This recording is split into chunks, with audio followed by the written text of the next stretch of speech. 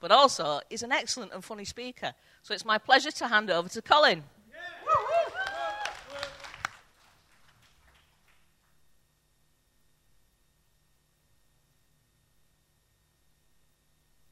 I don't know about excellent or funny. I've got about 2 jokes and I've used all them up ages back, so... Yeah. Well, thanks, Joe, and thanks to the band. It's been brilliant.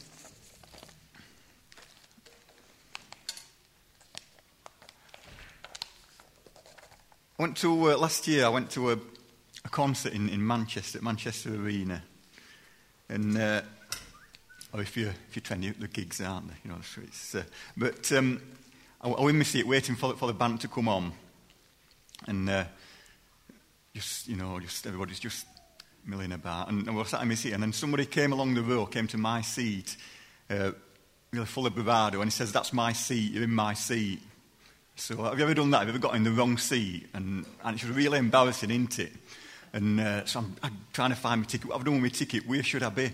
And actually the person sat next to me, well, I didn't know the one, they actually said to the person that they saw his ticket and said, "Actually, it's you're in the wrong place. This is not your row." And so the guy, he didn't say a word, he just walked off and just found his seat. And, I was annoyed for one thing. I was annoyed because he didn't apologise, he didn't say a word. But I was also annoyed because I'd apologised to him for being in my own seat. And then he sat just a few rows in front of me, so I had his bald head. Not that there's anything wrong with having a bald head, but his bald head was staring at me for the rest of the... And I was trying not to think bad thoughts to it, but some people, they can seem really confident, can't they? Sometimes that display of confidence is a bit of a front, might be a bit of bravado. But... some people just seem really self-confident. I had a check as I was preparing this at a popular online retailer, and seeing how many books they had about confidence and all that, and there's pages and pages of it. Just have a look, and they've just got loads on them. Obviously, that's a money-making thing. If you can tell people how to be confident, then make a book on it, and you're going to make a lot of money. And so there's pages of books. Some people are naturally more confident than others. But as Christians, we can be confident in the hope that we've got. We're going to read from Hebrews. It's the letter to the Hebrews. It's one that I've looked at when I've been speaking here quite a number of times in the past few months. And I think it's a really great letter in the Bible. It's really encouraging. And it's written to a group of people who are having a crisis of confidence in their faith, and they've seen a lot of their friends depart from being with them, and so the writer is encouraging his readers to be confident and to have confidence in not in themselves but in Jesus. And this is what he says in these words, Hebrews 4 verse 14. The writer says, "Therefore, since we have a great high priest who has ascended into heaven, Jesus, the Son of God, let us hold firmly to the faith we profess.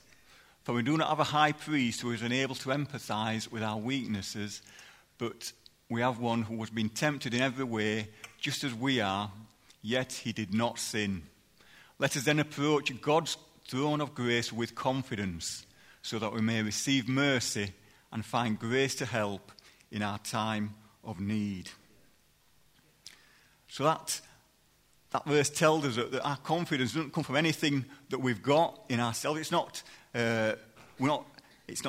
encouraging us to be self-confident. It's encouraging us to be confident in Christ, in the hope that we've got, in the faith that we've got. We can be confident in that hope. We can have a strong foundation to build on. It says that verse 16, it says, "Let us then approach God's throne of grace with confidence, so that we may receive mercy and find grace to help in our time of need." That is what it's telling us, be confident in him. The message says, let us walk right up to him and get what he's ready to give. take the mercy and accept the help. So walk up to him, walk up to God with confidence. That is amazing, isn't it? That we can walk up to the creator of the universe and we can go up to him with confidence. We can have certainty that he's going to accept us, that he's not going to turn us away when we come in the name of Jesus.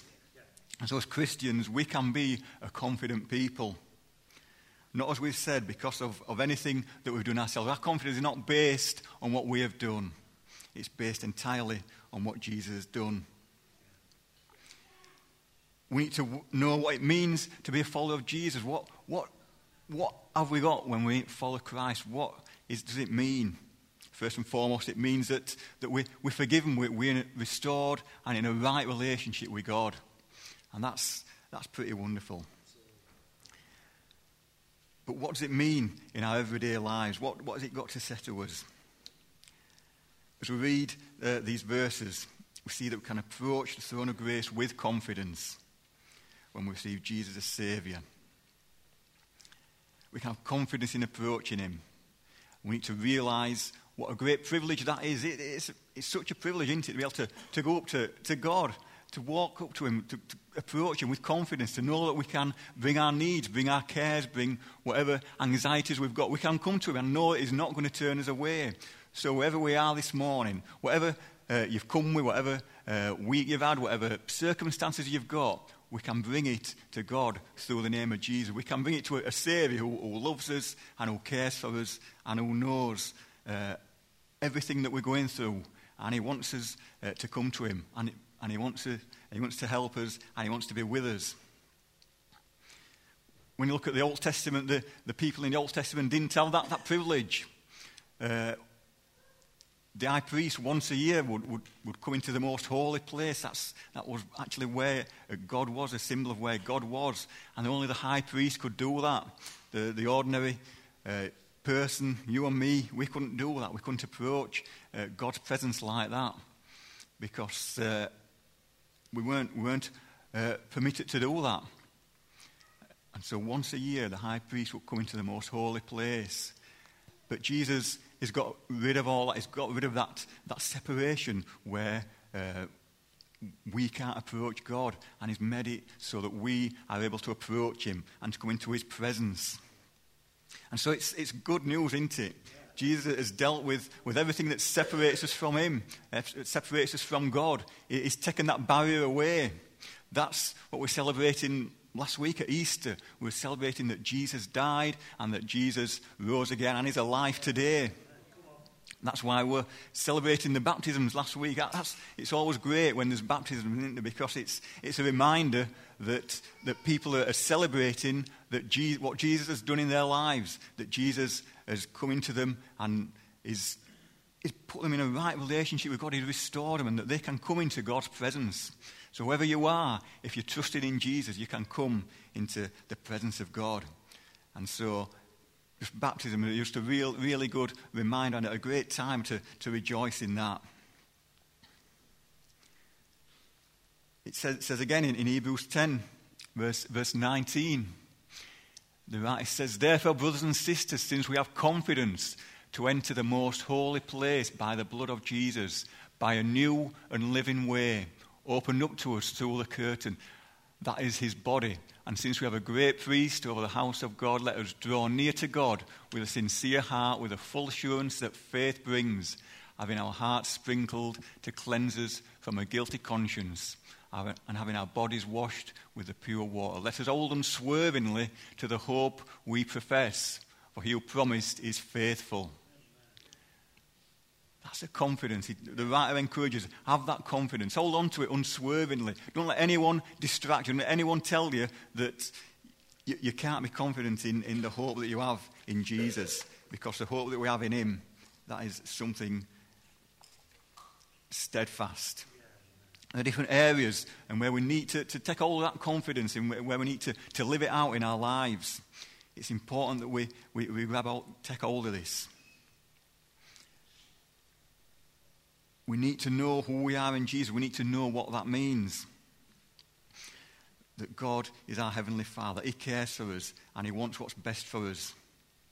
We can be secure in a God who loves us. So our confidence comes from Jesus. It doesn't come from anything outward. I don't usually try and say anything controversial, but I might do this morning. In recent years, there's been a Facebook campaign. I don't know if you've seen it. And it comes around Easter, and it's to do with Easter eggs. And people started saying, it's terrible that Easter eggs no longer say Easter on them. It's a conspiracy. It's trying to do away with our Christian heritage and all that, because these Easter eggs, they don't say Easter on them. It should say Easter on the Easter eggs. When I get an Easter egg, there's two considerations that I make. One is, does it taste good? And the other, how much does it cost? Now, this last week in the calendar, it's one of the best weeks in the calendar, because it's the week when all the Easter eggs are cheap. That's brilliant. I love that. I went to do my shopping, and the eggs were just calling out to me. They were saying, buy me. So I did. I got some eggs, got some Easter eggs. And you know what? When I got them home, it didn't say Easter on them. When I found that out, my face didn't collapse. I didn't say, I can't preach tomorrow. I can't go to church because it doesn't say Easter on the Easter eggs. So it's all, everything's collapsed under me. My face has collapsed. It didn't do that. You know what? It doesn't matter if it says Easter on the Easter eggs. You don't need a Facebook campaign to say, it's got to say Easter on the Easter eggs. Why do we as Christians have to have somebody who's not a believer affirm something that they don't believe in order for us to be confident about it? We don't need that. If we're not careful, we can put our faith and want our faith validated by something outward, by an outward by an outward person. I checked, I looked in the Bible, and it doesn't actually say chocolate in the Bible. Can't find it. It's got figs in the Bible. Figs are in the Bible. But there's no chocolate in the Bible. So, yeah, that's right. Neil suggests Easter figs next year. So why should we seek the approval of those who've not had an encounter with God in order to validate our faith? We don't need that at all. So it doesn't matter if they're called Easter eggs, if they're called chocolate eggs, if they're called oval chocolate treats, or, Carlos actually bought me an R2-D2, and I don't think he's in the Bible at all. Chocolate R2-D2. Just depends what version you read, I think, actually. Jesus told us to go into all the world and make disciples of all nations, make disciples of all people. We have to have confidence in the good news that Jesus died and that he rose again. We can have confidence in that. Jesus gives us eternal life. That's pretty good news. We don't need to have a Facebook campaign to try and manipulate people who don't believe what we believe, to try and manipulate them into saying things that they don't believe, yeah. Our job is to go out and to take the gospel to the people who don't believe, and to be good news, not to come down and say, you should be doing this, you should be doing that. Our job is to say, this is good news. We've got good news of a Saviour who wants to go into your life. And so we can have confidence in that hope. We don't need someone to validate that hope who doesn't believe it. We can have confidence, and it doesn't matter what anybody else says, that confidence is something we can be certain about. We've had an encounter with the risen Jesus, and our job is to take that good news out. Now, we might do that using chocolate eggs. We might do that using daffodils. We might do that using bouncy castles. We might do it using barbecues or helping in the community. We might use all these ways in order to bring the good news and to speak the good news to people. However we do it, Our task is to be people who are people of good news, to bring the word, bring the gospel. Any way that we can do it, just as long as we speak it out that Jesus is alive. We might get opposition, we might get people who laugh at what we believe. Sometimes people might try and intimidate us, but you know what? Some people are Christians throughout the world who are being persecuted. When a chocolate company doesn't put Easter on the Easter eggs, that's not persecution.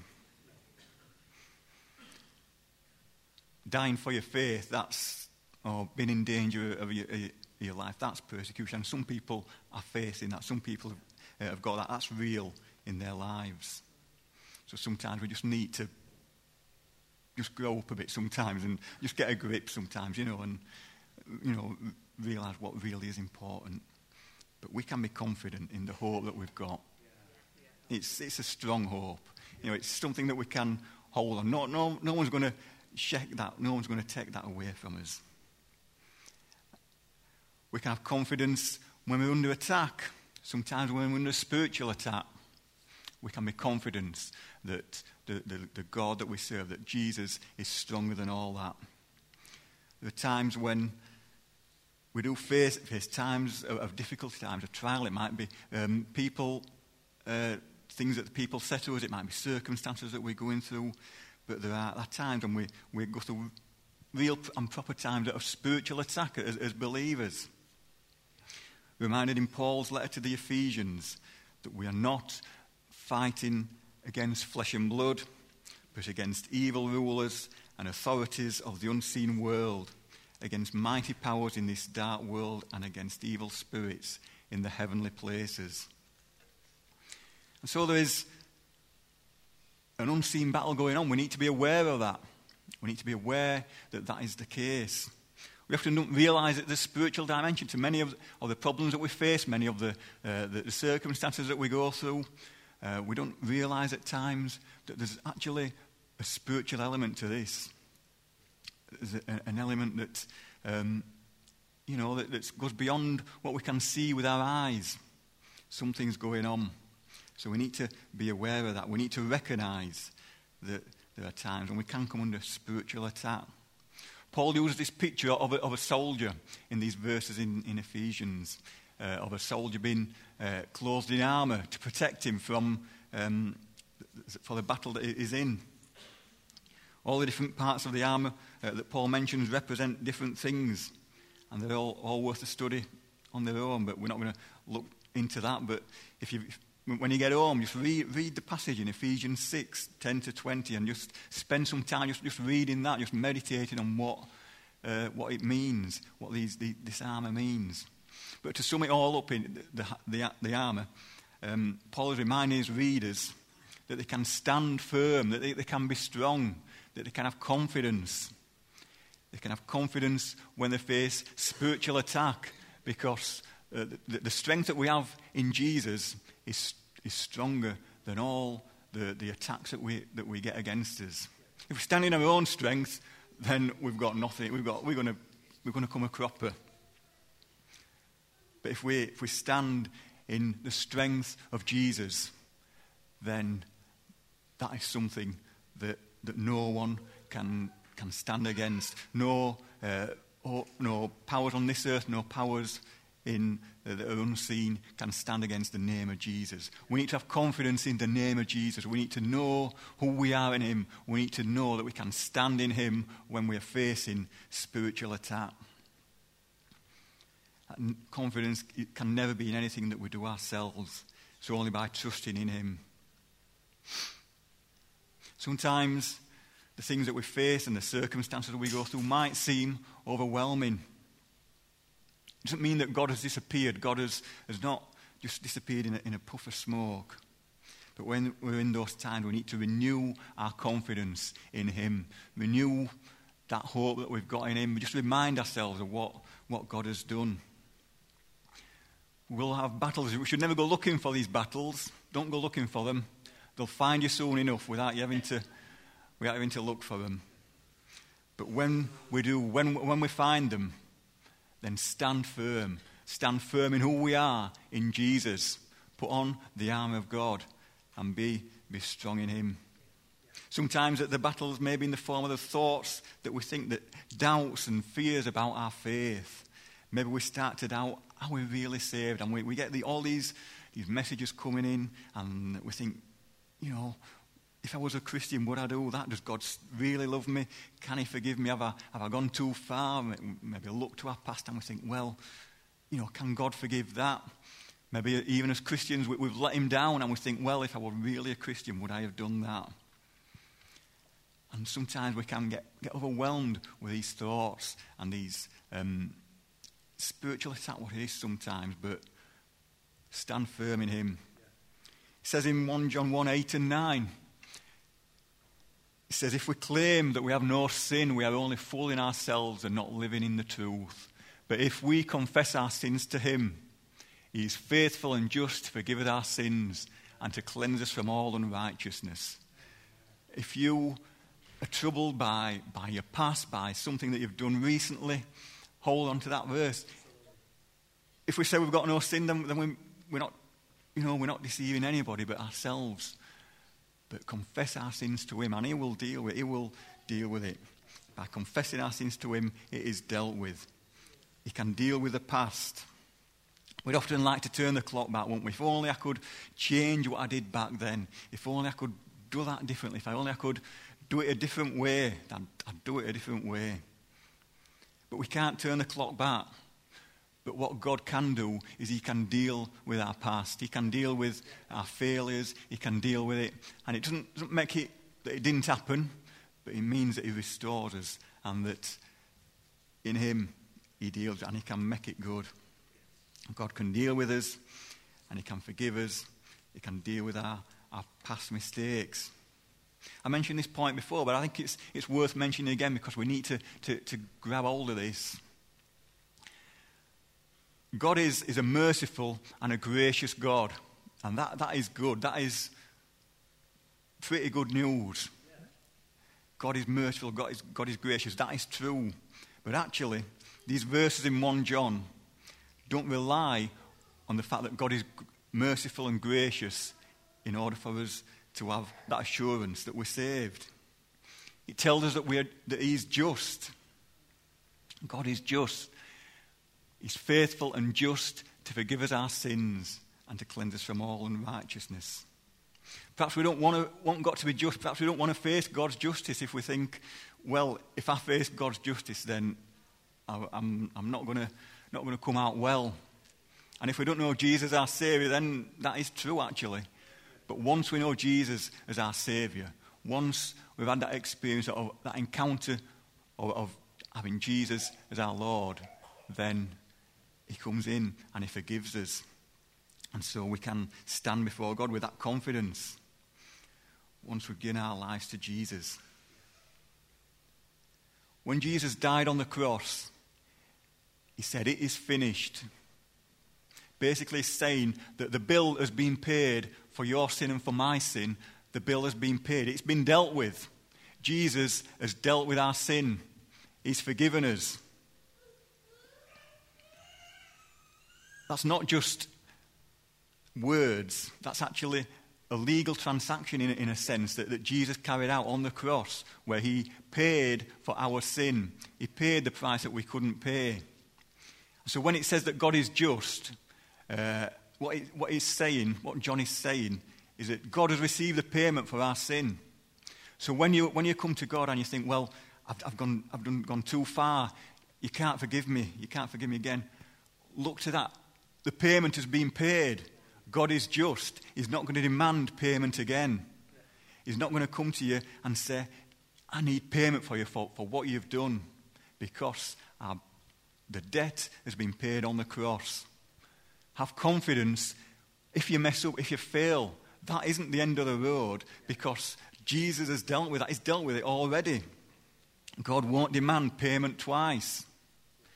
Because he's just, Jesus died on the cross. He completed what we couldn't pay. He paid it in full. So God is merciful, and I'm glad that he's merciful. God is gracious. I'm glad that he's gracious. But God is just. And when he's received payment, then he will not receive it again. Of course, we need to know that we're in Jesus. If you've not received Jesus as your Saviour, then you can have that good news. You can receive that good news, and you can know that you are forgiven if you receive Jesus as your Saviour. If we confess our sins to him, he is faithful and just to forgive us our sins and to cleanse us from all unrighteousness. If you've got a phone contract, then you pay so much for your calls, for your data, for your texts and all that, and they also pay so much for the phone that you've got. And when the contract comes to an end, then the phone is actually paid for. But some of these companies, they won't tell you that you've come to the end and that you've paid for the phone. And they'll keep on charging you the full price. Unless you realise it, unless you respond to them and tell them, I've come to the end of my contract, they're not going to tell you and say, you don't need to keep paying that. And they'll take from you as long as you're willing to give it. God isn't like that. He's received payment and he's not going to take payment again. He's not going to demand it again. We couldn't pay the price for our sin, but Jesus could, and he's dealt with it. And then we can have confidence that he's never going to leave us. Sometimes we have a tendency to go on how we feel. How do you feel this morning? What are you feeling like? That can depend on any number of circumstances. It can depend on how much sleep we've had. It can depend on if we've had the first coffee of the day. It can depend on what the weather's like. If it's sunny outside, then we feel great. If it's rainy, then everything's awful. And it can depend on whether Barnsley are doing well. If that's the case, then this year you might be feeling brilliant. But then next year, will you feel as good?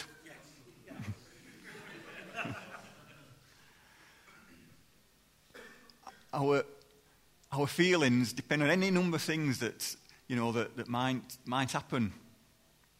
And sometimes we make the mistake of thinking because it doesn't feel like God is with us, then it means we're not really Christians. Have you ever felt like that God's not there? And it feels distant. Yeah, of course, that happens to us all. And sometimes if we're not careful, we think that because we feel like that God's, well, where is he? He's disappeared. Is it real after all? Is this what I've put my faith? Is it all real? But we're not to put our faith in how we feel. Because as we said, there's any number of things, any number of outward circumstances can affect how we feel. But instead, God's word says it in Hebrews 13, verse 5, God has said, never will I leave you, never will I forsake you. So we say with confidence, the Lord is my helper, I will not be afraid. So we can stand firm on God's word. His promise is something that we rely on. It's trustworthy. He's not going to leave us all on our own.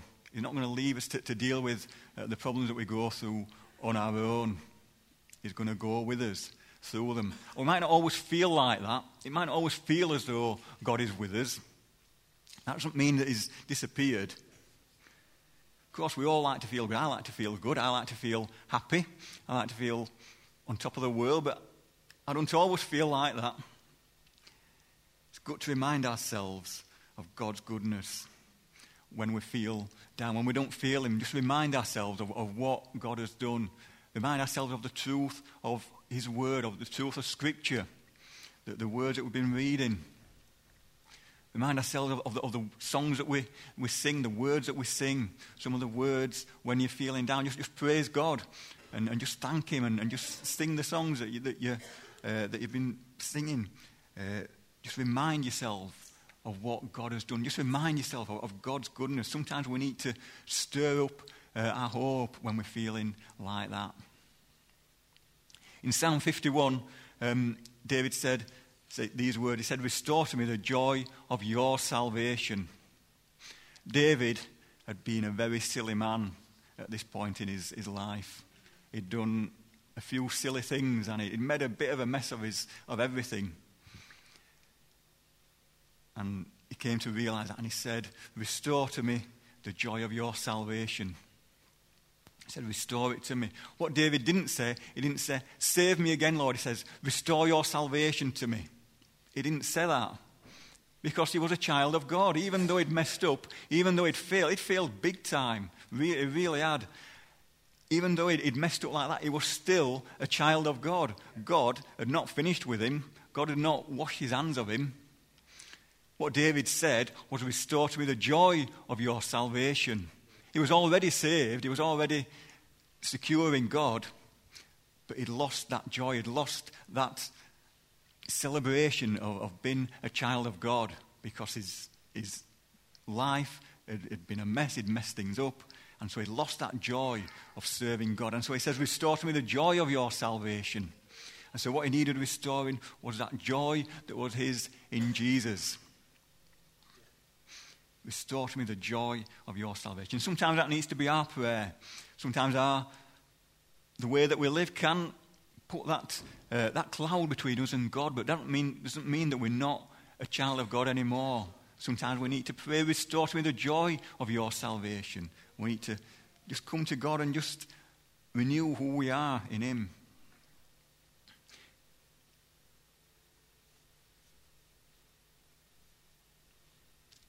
David's joy had gone through circumstances of his own making, through his own foolishness.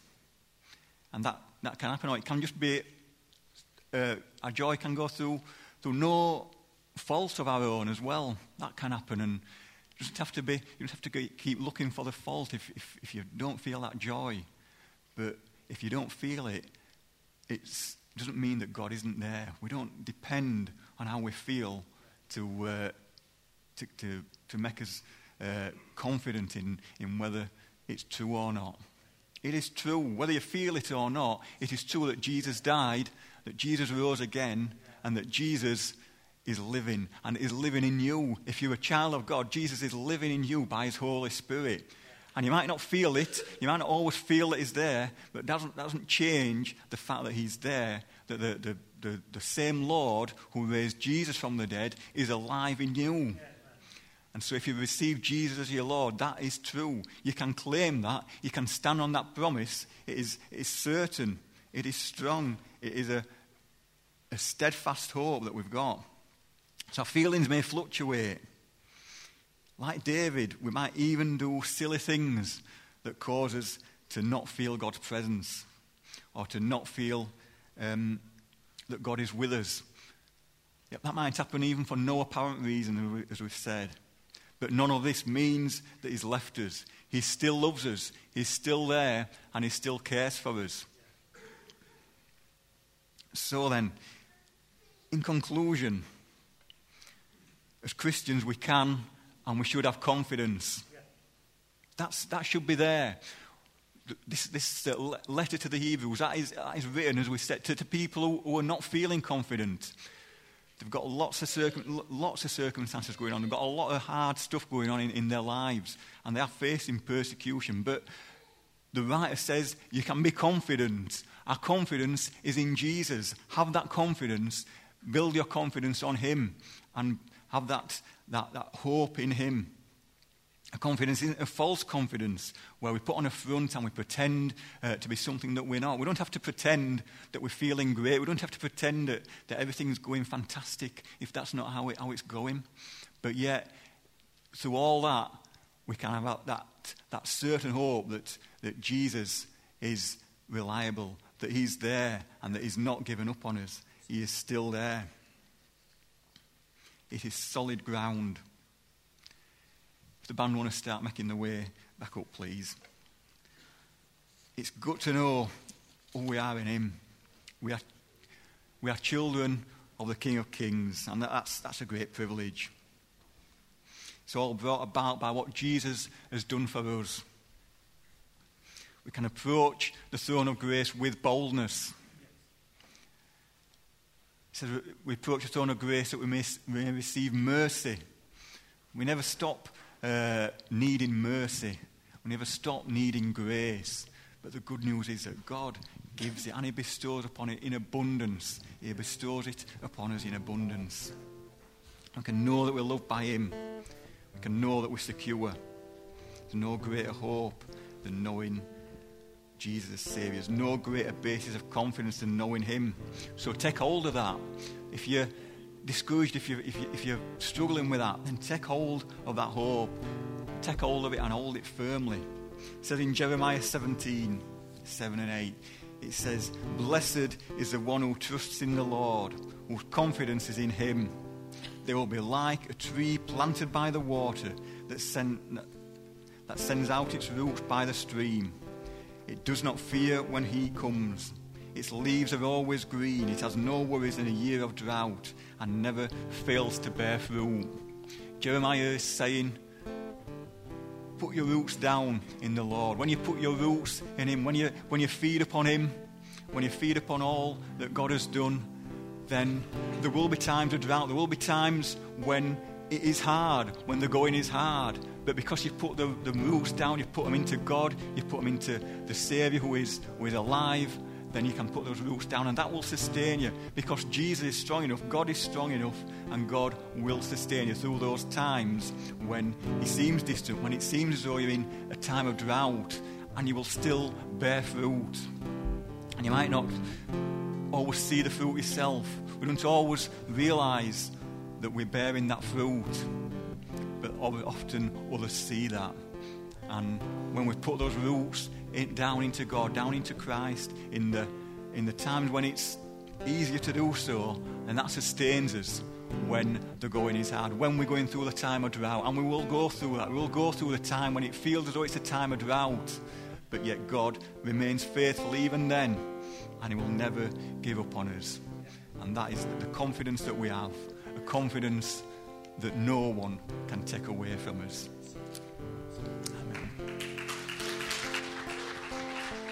I just want to stand for our last song. Isn't it amazing that we've got such confidence in God that no matter what, He's so faithful to us. We're just so worthy of our praise this morning.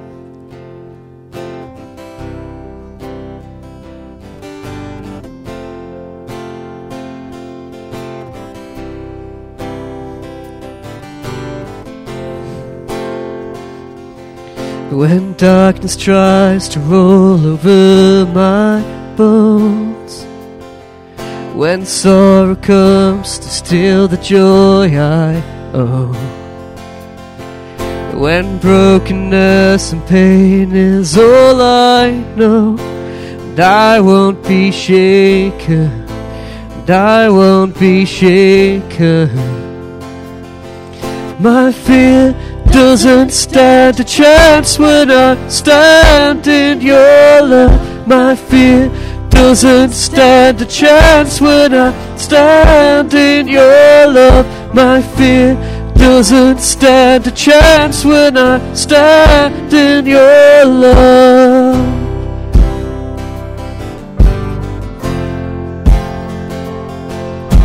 Shame no longer has a place to hide. I'm not a captive to the lies. I'm not afraid to leave my past behind, and I won't be shaken, and I won't be shaken. My fear doesn't stand a chance when I stand in your love. My fear doesn't stand a chance when I stand in your love. My fear doesn't stand a chance when I stand in your love.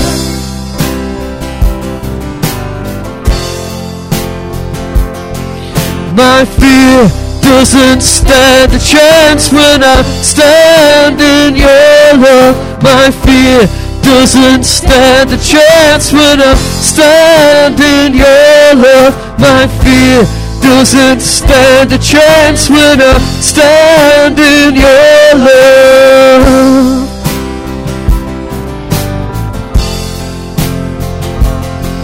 There's power that can break off every chain.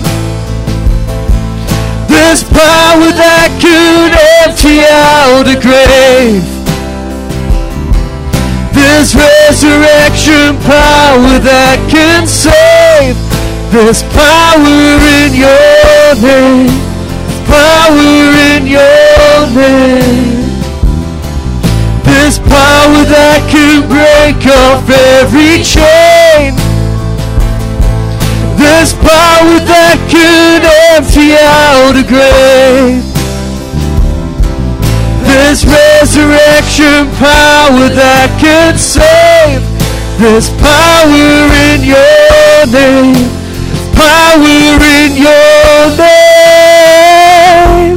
My fear doesn't stand a chance when I stand in your love. My fear doesn't stand a chance when I stand in your love. My fear doesn't stand a chance when I stand in your love.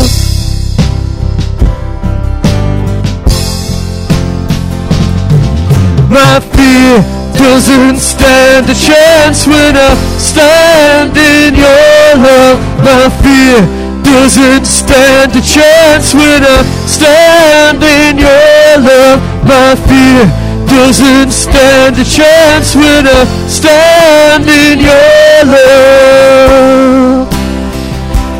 Well, I'm standing in your love. I'm standing in your love. I'm standing in your love. I'm standing in your love.